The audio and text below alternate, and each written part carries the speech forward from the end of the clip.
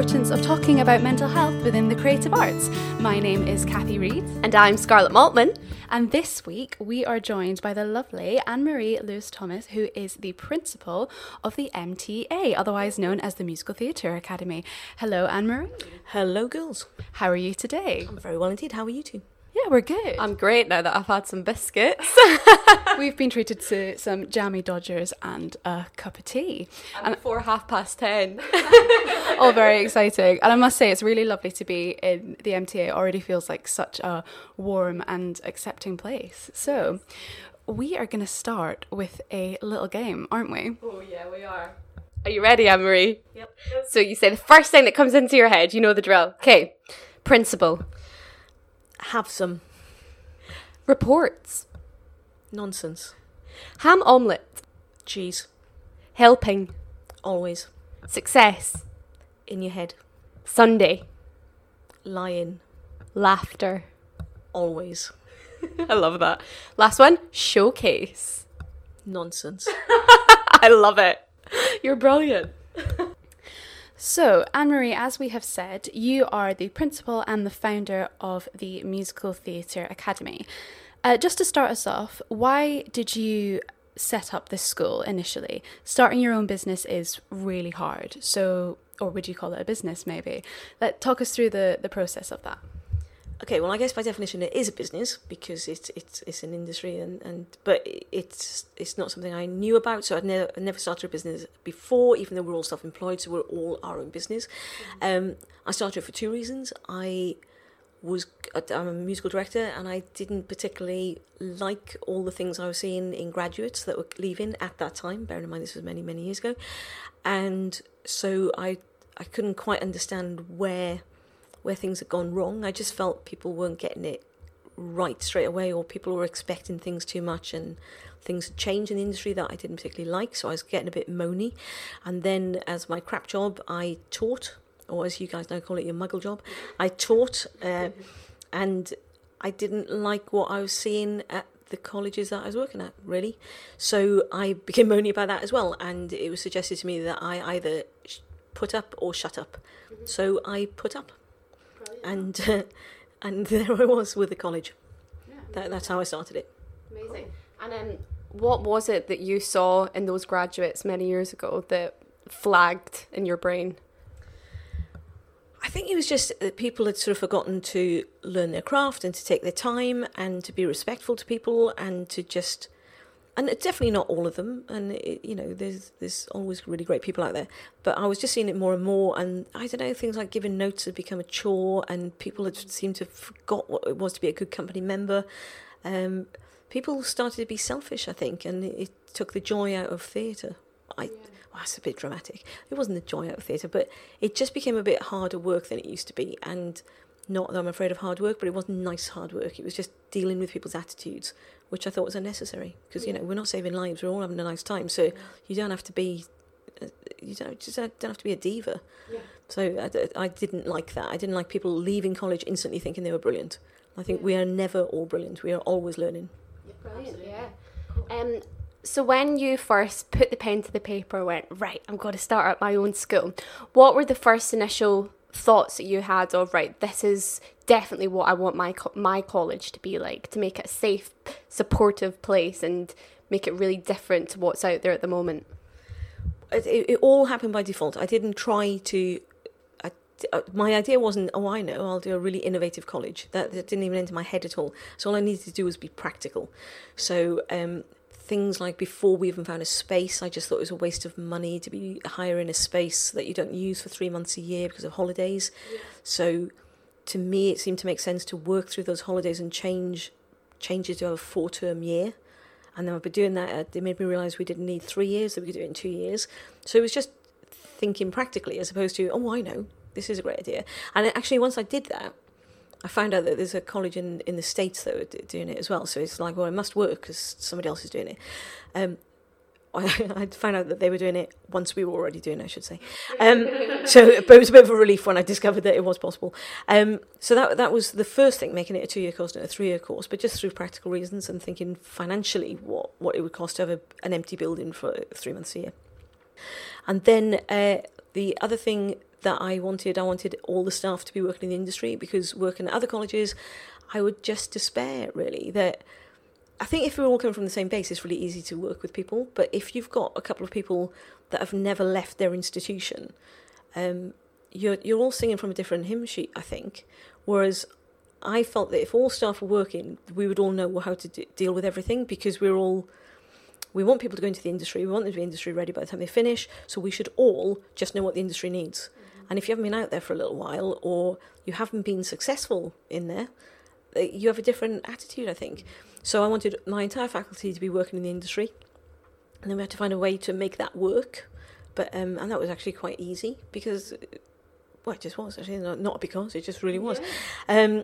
That seemed to be the most controversial thing I'd said back in 2008 when I announced it.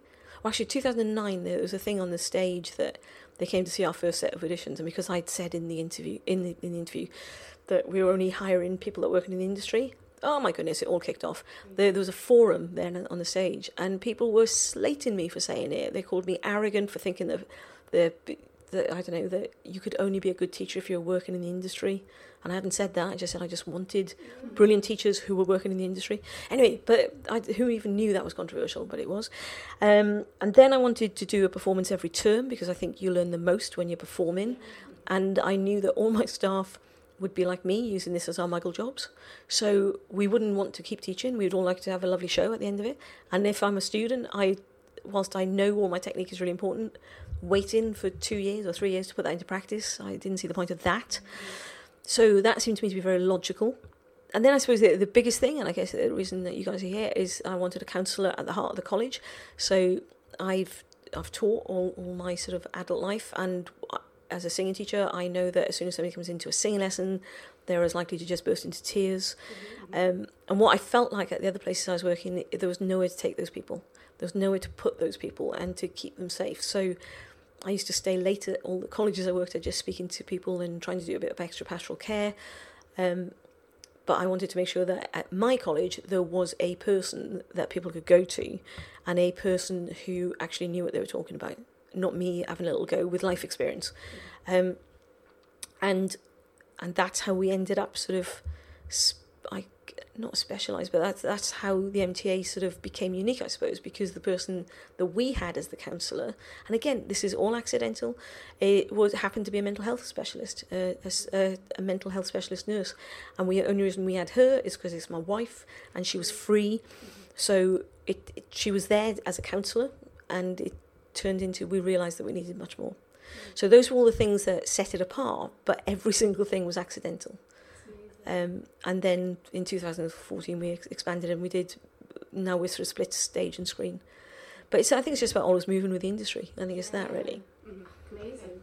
So briefly just chat to us about #TimeForChange. I'm sure all of our listeners have seen this on various forms of social media. Why did you set this up, and just chat to us what Time for Change is? Okay, so Time for Change, it was us trying to get out into the industry that there's a mental health problem, and I don't think people were accepting it.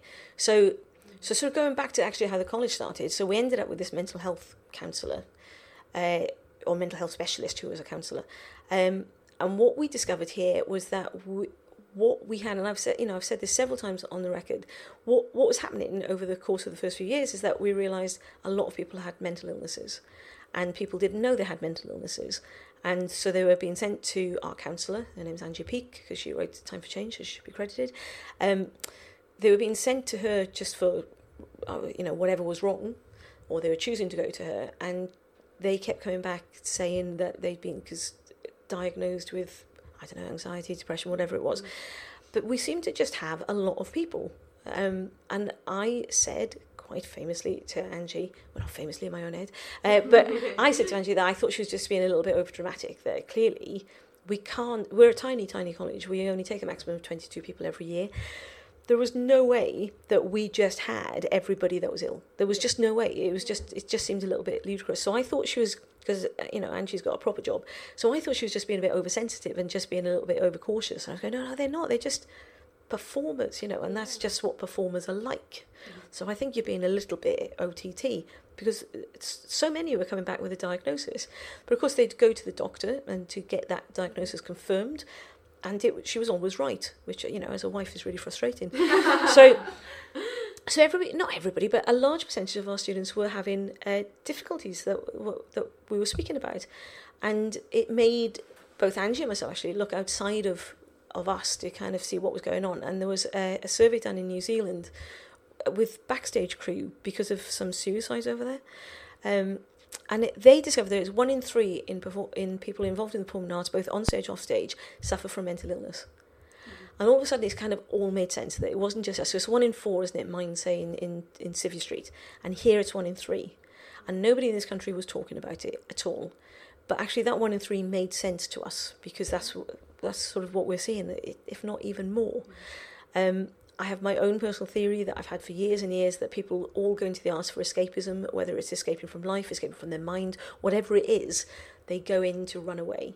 And of course, to be brilliant, you have to stop and look in the mirror, and that's really hard. So I think drama colleges, I don't believe they create a mental illness. You've obviously got that, you're susceptible to it anyway. But I think they can actually hold the mirror up and make you see that you have it, or you can feel exposed, and that brings it all up to the surface, I suppose. So as soon as we kind of had empirical evidence as to, yeah, it's not just us, I started talking about it a lot on social media and started blogging. I vlog quite a bit. And I started blogging about everybody should be doing more about mental health. And I'm talking from a point of view of being actually quite cynical about mental illness, and thinking everybody should just get on with it, to be fair. And thinking that it was people just not being resilient, which is the big thing at the moment, isn't it? Everybody's going, oh, everybody needs to be resilient. We're not having a resilient youth, that's why they all think they're ill. And it's like such a load of nonsense. But I was in that category, I suppose. I equally thought people should just get on with it, until what we saw here was I saw people getting treated, and I saw the difference in their lives, and saw people growing very, very quickly, actually. So it's very hard when you see actual, practical, real-life people changing in front of you to not believe it. And we were seeing it, you know, monthly. We'd be seeing transformations in people. So you can't be cynical then. You can't think people just have to get on with it, because you understand what's gone on to make them well, or make them better on the road to recovery. So anyway, so I kept banging on about it, and I was trying to get everybody. At the time, Drama UK were accrediting colleges. So I asked Drama UK, and I'm not very good at this. I'm not very good at sitting on a fence. I'm Welsh. I kind of just bulldoze. I don't know. I run an organisation where if you want something to do, and you just do it. And that's how I like to operate. So I thought I could just say to everybody, look, there's a mental health problem. Let's all deal with it. I really did think it was that simple. And it turned out it wasn't, because everybody went, no, well, firstly, there's not a problem. Then, well, it's not our problem. And nobody would deal with it. Drama UK wouldn't enforce a mental health policy on colleges. In fact, they wouldn't enforce a pastoral care policy on colleges. They just, I think their exact words at that time was that everybody did have a pastoral care policy, and it's up to the colleges to know how they would run it. Mm-hmm. But, you know, we can all write a policy. A booklet can be anything, but it doesn't mean that it's actually working. Mm-hmm. So, and then because I'm Welsh, that really got my goat, because I what, or sheep really. But anyway, so that got my animal, and I just thought, how dare you not be listening? Because and people started to contact me saying they were also at a college and things weren't going well and there was nowhere to go. So it's like, oh God, somebody's got to keep speaking up. So that's what we did. So we kept speaking up. I don't speak up in the best way. I can be combative, because I don't know. I just think every moment we're not doing anything, lives are being lost, and we have to do something. So no doubt I've offended loads of people along the way, but it's like that would be great if we've saved a life. Like, I don't mind offending people. I just want to not being dramatic, but we could make a huge difference here. And I don't mean, so by saving life, I don't even mean by people sadly ending their lives as a symptom. Let's stress that, as a symptom of mental illness. But people could live a better life, and that's really important. Anyway, so I kept banging on social media. Nobody would listen to me, or I'd got quite a few insulting emails sent my way because I was shouting about it. And then I decided to open a conference and do a conference for drama schools to try to, I'm laughing because like nobody turned up, but to try to get people to come and talk about mental health. So we did the Time for Change conference, and it was just it was not a waste of time because it created Time for Change. But we had a couple of people that turned up, and there's some people that have been really influential as well in the campaign, like Pat O'Toole from Rose Bruford, who was brilliant. And with the few people that turned up, everybody saw the same problem. So it just wasn't us, even though we knew it wasn't us. You know, everybody had it, but nobody would do anything about it, and nobody could think of how to do anything about it. Equity were at that meeting, and were just about to plan Arts Minds, their website, which is great. But I felt that we needed to be proactive, not reactive about things. And again, I couldn't wait for Arts Minds to open, so I just wanted to push ahead and do something. We couldn't think of anything in that meeting, so Angie and myself thought about Time for Change and the charter and how maybe we could set something up that would introduce mental illness from a very early stage. And Angie, who should be credited completely because she wrote the charter. And the charter then is designed to do a few things really for people who have got mental illnesses who might not even realise that they've got it because maladaptive coping mechanisms, because that's what we were finding here. So it is written to kind of, if you've done a maladaptive coping mechanism all your life, hopefully you read Time for Change and go, God, I do that, I think like that. Oh, this might be this. Therefore, I might be able to think differently and my life could be a little bit better for that, is kind of the idea. And if you're well and it doesn't affect you, then I guess you just read it and just think, oh, okay, it's a waste of paper, or I'll keep it for somebody else, I don't know. So it is designed to be provocative. It is designed to for people to realise that it's them, really. So that's what it does. It kind of highlights the top illnesses, for want of a better term, the ones that we were seeing the most here of, or we know as the most in our industry, and hopefully people read it and get spurred on to get help. And what it does, it's not alarmist. It's about, you know, on Time for Change, on the charter, it's very clear that everything is solvable, fixable, I suppose is a bad word, but you can get help. Your life could be better if you deal with it. So that was the point. I felt confident that initially drama colleges wouldn't take it up, even though that's who I was aiming at. Because also, and I get that, you know, one drama college saying to another drama college, why do you do this? And we're not in the club, we're not part of the federation, we're not part of, you know, the old school. We're just us out on a limb shouting it out. So I didn't have those inroads to people. So what I felt I needed to do was to go in a different direction and get loads of people to sign it, which might encourage drama colleges to look at it. And that's what we did. And I went to agents. I went to agents first of all and production companies and asked them to sign. So if you're an agent, you sign the charter and you send out that charter with every client that is in your books. And I have to say the agents have been phenomenal. Agents get a lot of bad press, don't they? But they were brilliant because I guess they were dealing with it firsthand all the time. Yeah. So agents signed up. I mean, I think we've got about 60 odd agents on the charter at the moment. I can't remember the exact numbers anymore. But they were just phenomenal. I mean, I didn't have to persuade any agent. I just sent it out. And, you know, and I don't know these agents, but they all agreed that there was a need for it. So there was that. Production companies, again, I'm quite lucky. I've worked in the industry a long time, so I could speak to people of a certain level that were very gracious and equally signed the charter. And for them, if somebody's under contract with that company, they send out the charter with it.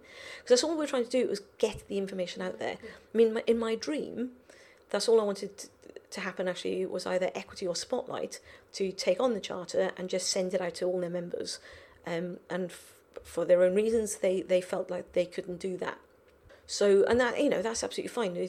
I felt we could have been more collaborative with that. Mm-hmm. And in the end, Equity, I think they posted it somewhere or put it on one of their newsletters or something. Mm-hmm. But I felt we could have got a wider coverage much quicker. So anyway, so then armed with a couple of really big agencies and a couple of big production companies, Rose Bruford, thanks to Pat O'Toole, they signed up straight away. So by the time we launched the charter, and Mark Shenton very kindly launched it for us in the stage, we actually had some very big names attached to it very quickly, which then of course everybody looks at. And it didn't take that long for people to look at it and to talk to us. And now, I can't remember, it's about 19 colleges we've got. And with a lot of the colleges, we work quite closely with them to help them to understand the difference between pastoral care and mental health. So it's more than just we give out the charter, we also work closely with them to try to help them to facilitate what we think the charter means. So if you're a college and you sign up for the charter, all of your students get the charter for starters, and then not in your first week, not even necessarily in your first term, but at some point all the students have a mental health education lesson, and to like talk through the charter, to understand what mental illness is, because I think that's one of the things people don't understand it, to make it okay not to be okay, as the new hashtags goes, and for all your staff to get educated, because staff don't know, and also staff might be the 1 in 3, so actually everybody needs that charter, so all their staff should have the charter. So and that's how it grew, and at the moment we've got 130 organisations that have now signed up to it, and hopefully are still handing out the charter if you're listening. So that's it, because the only sad thing about it is that we can't police it. And that's the hard thing, because you kind of want to make sure that it's being used properly, but at least it's out there and it's available. We've also got a website that people can just get the charter, which I think is Time for Change something. Yeah, I can't remember quite what the title is because Pat did that. But anyway, so there's lots of ways you can get the charter, even if you're not signed up to it. Yeah, that's brilliant. Fantastic.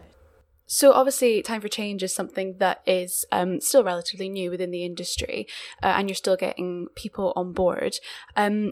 Obviously there won't really be an end goal, because mental health is something that's always going to affect people, but what do you hope that it will develop into within the next few years? Firstly, I think more people should sign up for it. I mean, the government have just announced that they're doing their own mental health charter, which actually is practically the same as ours. So universities are going to have to sign up for a mental health charter anyway. So I think I would love, my end goal would be that all colleges just sign up for it, and people don't make it a political thing about colleges, that they just see it as we can all help each other in different areas, and this could be a good way of helping everybody. So I'd like to see everybody sign up for the charter. I'd like to see all of our industry have the charter, or something similar, not even, sort of about us, is something out there that is proactive. That's the thing. But then, if I'm honest, what I'd ideally love is that all drama colleges started to take a whole school approach to mental health. That's what I think is vital. I don't know how people achieve that. I know, that's what we do here. So we go way above what the charter does, and I just would like everybody to. I'd love all drama colleges to do that. I think it's completely impractical, but that would be my end goal. Yeah. So it's an impractical one, but you can wish. So, what support do you offer your students here? We've spoken to a lot of actors and creatives who have attended drama school, and all of them, apart from one, have said that they didn't necessarily feel supported in an emotional way whilst training. And especially people who trained quite a few years ago have been told to just suck it up, leave it at the door, it's not for this. Why isn't there as much support in other drama schools? I don't feel like I can talk about other drama schools because I'm not in them and I don't know what they're offering. I can tell you what we offer here, and that's because I know that categorically. So here we have a counsellor. We have Angie, who is known to the students. In fact, our first years will be meeting her next week. Because I think that's one of the things that it's great when colleges are saying, we've got counsellors, it's all here. But if you don't know who they are, and if you're in the middle of a struggle, you can't even walk into your own bedroom sometimes without being scared, let alone walking into a complete stranger to tell them that your life's terrible. So I think it's really important that you see the counsellor. I think that it's important that the counsellor is a presence as opposed to just in a room. So our students are introduced to Angie very quickly. They see her, she comes and talks to them so that they know who it is that's there to support them. So here, our students have got, first of all, they've got 2 members of staff on call 24/7, 365 days a year. So whatever is going on, whatever time of night, there is somebody on call. One of those people is Angie. So that means they've got mental health support all the time, constantly. It's a confidential service that we offer here, but they go directly to her. They don't have to go through a system. They don't have to sign up for counselling. But again, we're a very small college, so we can do that. We also, because we're College for Life. One of our policies is that our graduates still have ongoing support. So the 24/7, 365 days a year thing, that's for our graduates as well, which means that everybody has a lifeline, I suppose, to a mental health specialist if they're in difficulty. But also if they've just got an everyday difficulty, then they've got somebody they can just call without having to go through me or anybody else. So it's that.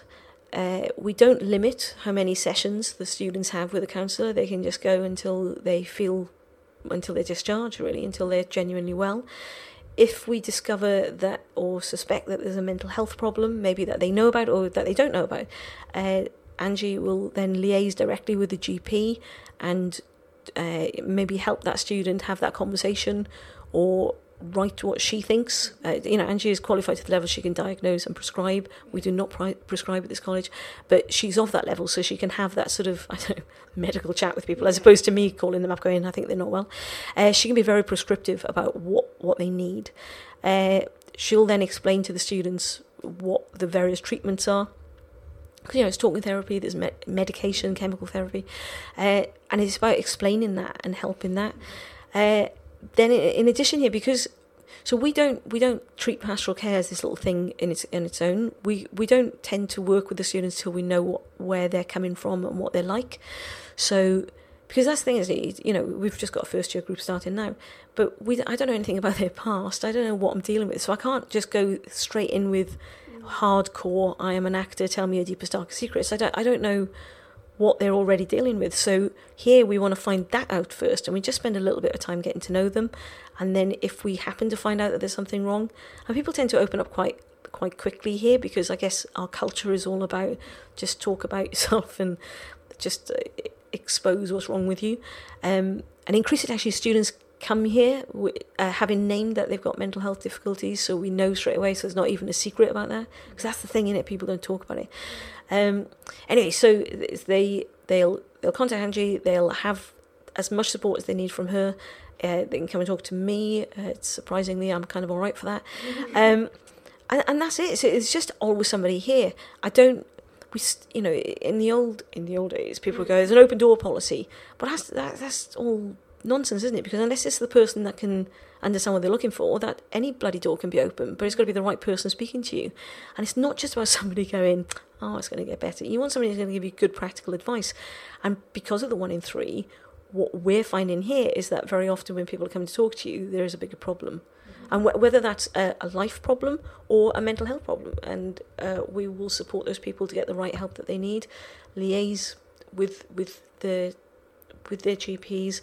If there's a care plan in place, depending on how ill they are, if they're severely depressed, then that's got to be a very, very careful care plan that we put in place. But we do that. Staff are told on a need-to-know basis. There's kind of no secrecy here. The students tend to tell us here, actually. They tend to tell everybody if they're ill. Just like you would, if you had a sprain, everybody would see you limping. So it's a little bit the same here, that if you've suddenly discovered that you've got an illness, a mental illness, they just tend to say. There's absolutely no stigma. I think the people that feel in the minority are the ones that are really well and healthy.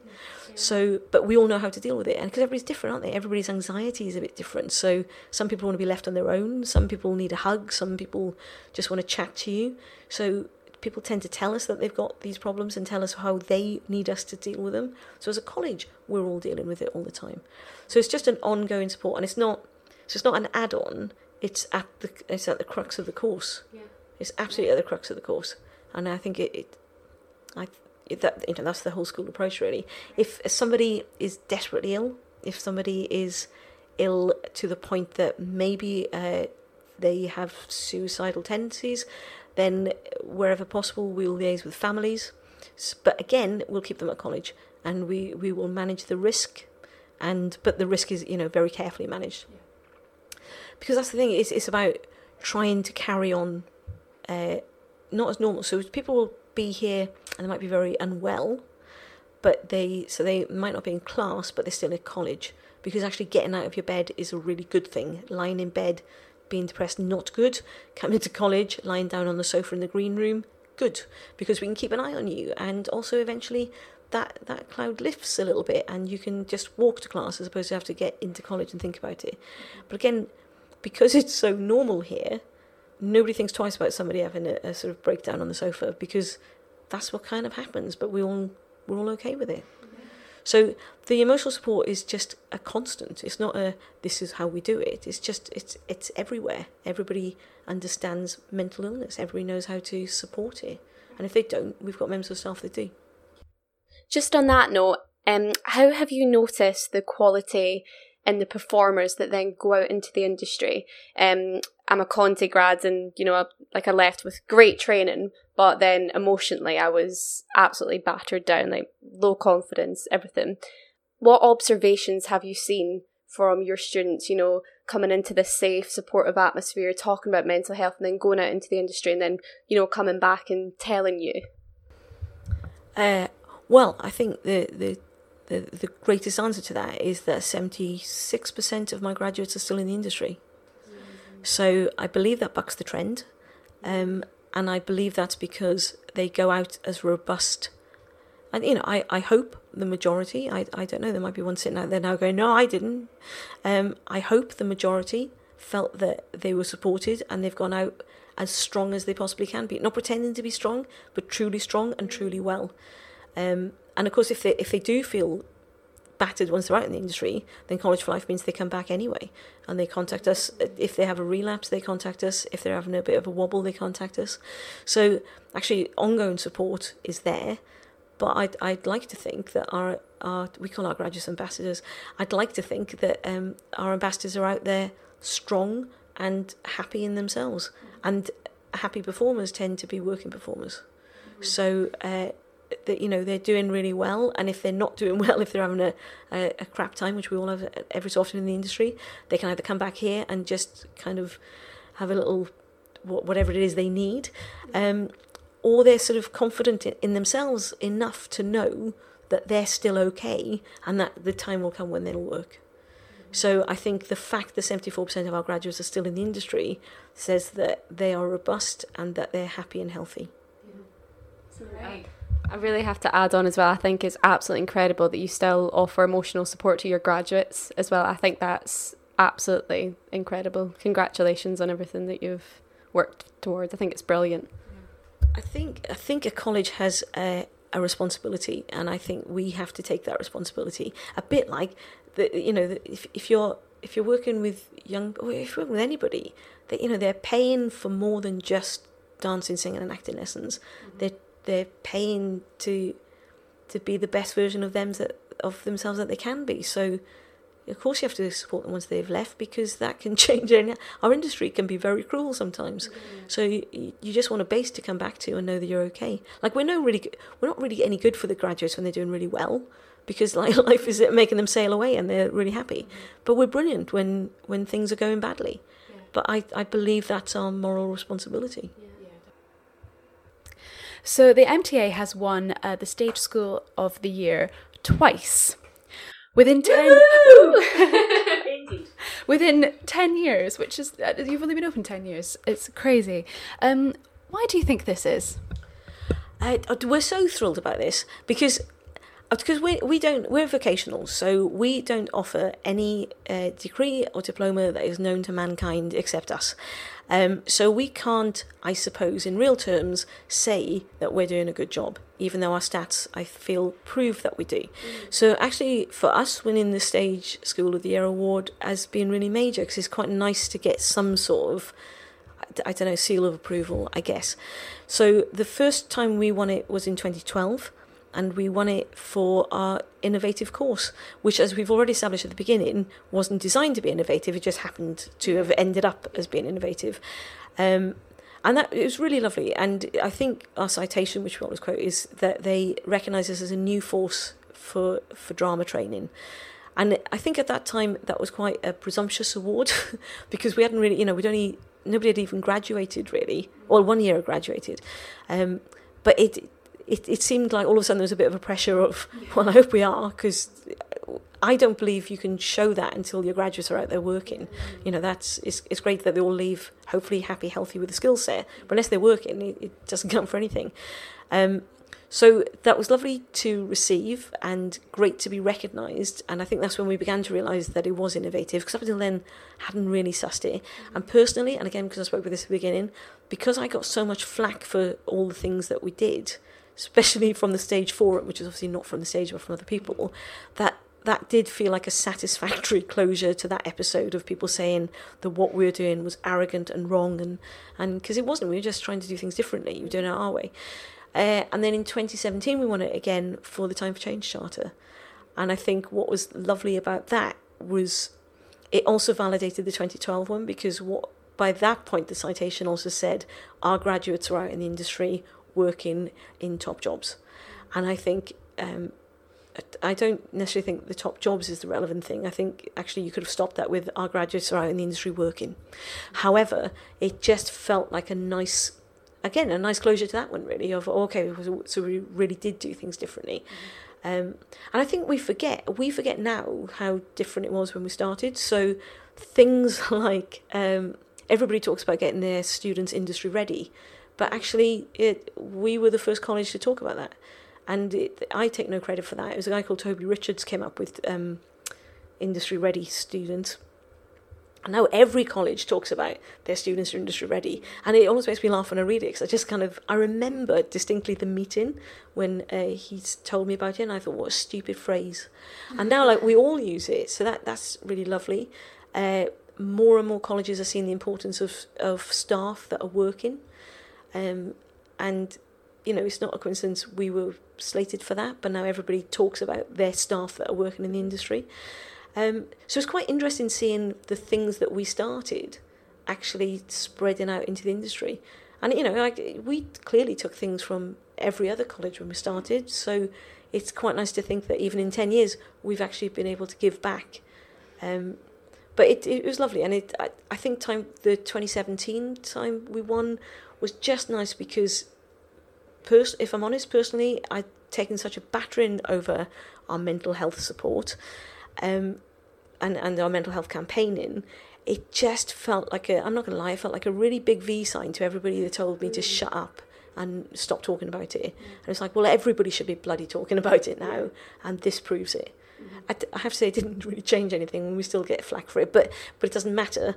It does mean that the industry started to see it, and it's great now, isn't it? You see colleges and everybody talking a lot more about mental health, because we've been doing this since 2009. It's not new to us, and it's great to see people catching up. Yeah, great, yeah. What advice would you offer? Obviously, a lot of students who are in training listen to this. What advice would you give to those students who are at different colleges and struggling with mental health? Go see a counsellor. Go and talk about it. Go and find out if you're okay.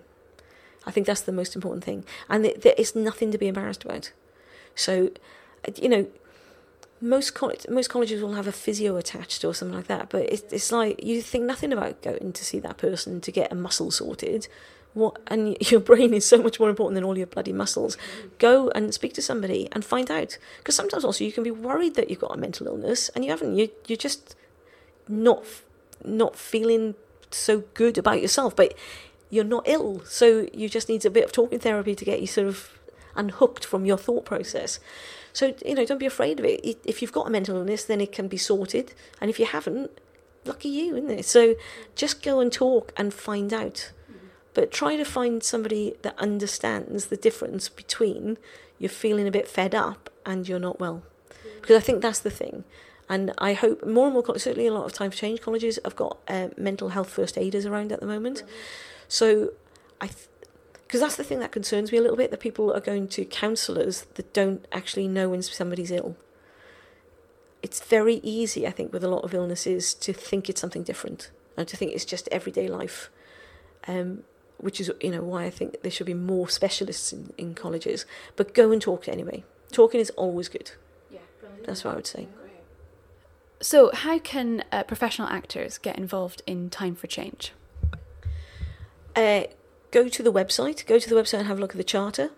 Go and look at the charter and just read it. I think that would be really good. And how can professionals help? Talk about it and ask your old colleges to sign up for the charter and campaign for better mental health. I think that's the thing. Like we don't. Everybody talks about it. Like especially this week actually, because it was World Mental Health Day, wasn't it? And it was just fascinating. And reading, I still feel that people feel like they're confessing about mental health. Like reading everybody's tweets about, you know, this was their story. It almost felt everybody was still apologising for it, as opposed to it's such an empowering thing to talk about it, and it will make you better. It's not the cure, but it will help. And until people campaign to make everybody think this is okay, I don't really see how it's going to change. And there are a lot of people, about lots of things actually in our industry, I think, there are a lot of people that just mouth off about everything, but they're not actually being proactive to change it. So I think campaigning for change is a much stronger place to be. So it's great when people are telling us their stories, but how about if they say that we need to do something as well? And I think that's what it needs. It needs more of a movement to demand change, because at the moment it feels quite an isolated island that we live on, trying to command it. And there's a lot of really influential people that have said that they've got mental illness, but they're just saying that they've got it to try to help everybody else think it's okay. Whereas I feel that they could actually be campaigning for us to do more. And that's where we need to get to. So I think as opposed to helping the individual who comes out then and says it, because that's what it seems to feel like at the moment, we should be helping everybody and demanding change. So obviously today we've spoken about time for change in the MTA. We haven't necessarily talked about you and your background, but just you being the principal of the MTA, could you walk into a room today and say, I'm having a bit of a bad day, I'm having a bad mental health day? I think everybody should be able to walk into a room and say it. I don't think it's about what your position is or anything. Everybody should be able to go and say that it's not a good day. And whether that's mental health or whether that's just emotional health, I think everybody should be able to name it. So, yes, everybody should, definitely. Great, brilliant. Amazing. Right, so we're going to finish with a game of... Ooh, finish the sentence. Yes! Okay, so here we go. The MTA is... unique. Today I'm grateful for... life. In the mornings, I think... Why have my children woken me up so bloody early again? What time do they wake you up at? I have a child that wakes me up at 5 o'clock most mornings. I'm so sorry. Thank you very much. I couldn't live without... my children and my wife. Oh, gorgeous. In the future, I want... everybody to think that mental health is the same as physical health. Hallelujah. My guilty pleasure is... too many jammy dodgers. I'm going to have another one after this. Last one. Time for change is going to... hopefully start a conversation that needs to be had. It absolutely will. I really hope it does. I think it will. Thank you so much, Anne-Marie, for inviting us to the wonderful MTA and to chat with you. It's been such a great conversation, and I can't wait for everyone to hear what you've been talking about. Thank you very much. If you would like to be featured on the podcast, or you just have any thoughts that you'd like to share with us, please email us. We are on industrymindsuk@gmail.com. You can find us on Twitter and Instagram. We are at industrymindsuk. We are on Apple Podcasts and on SoundCloud. Please make sure you subscribe and give us a wee cheeky 5 stars if you like what you hear. Thank you so much for listening, and we will be back very, very soon. Bye! Bye! Bye!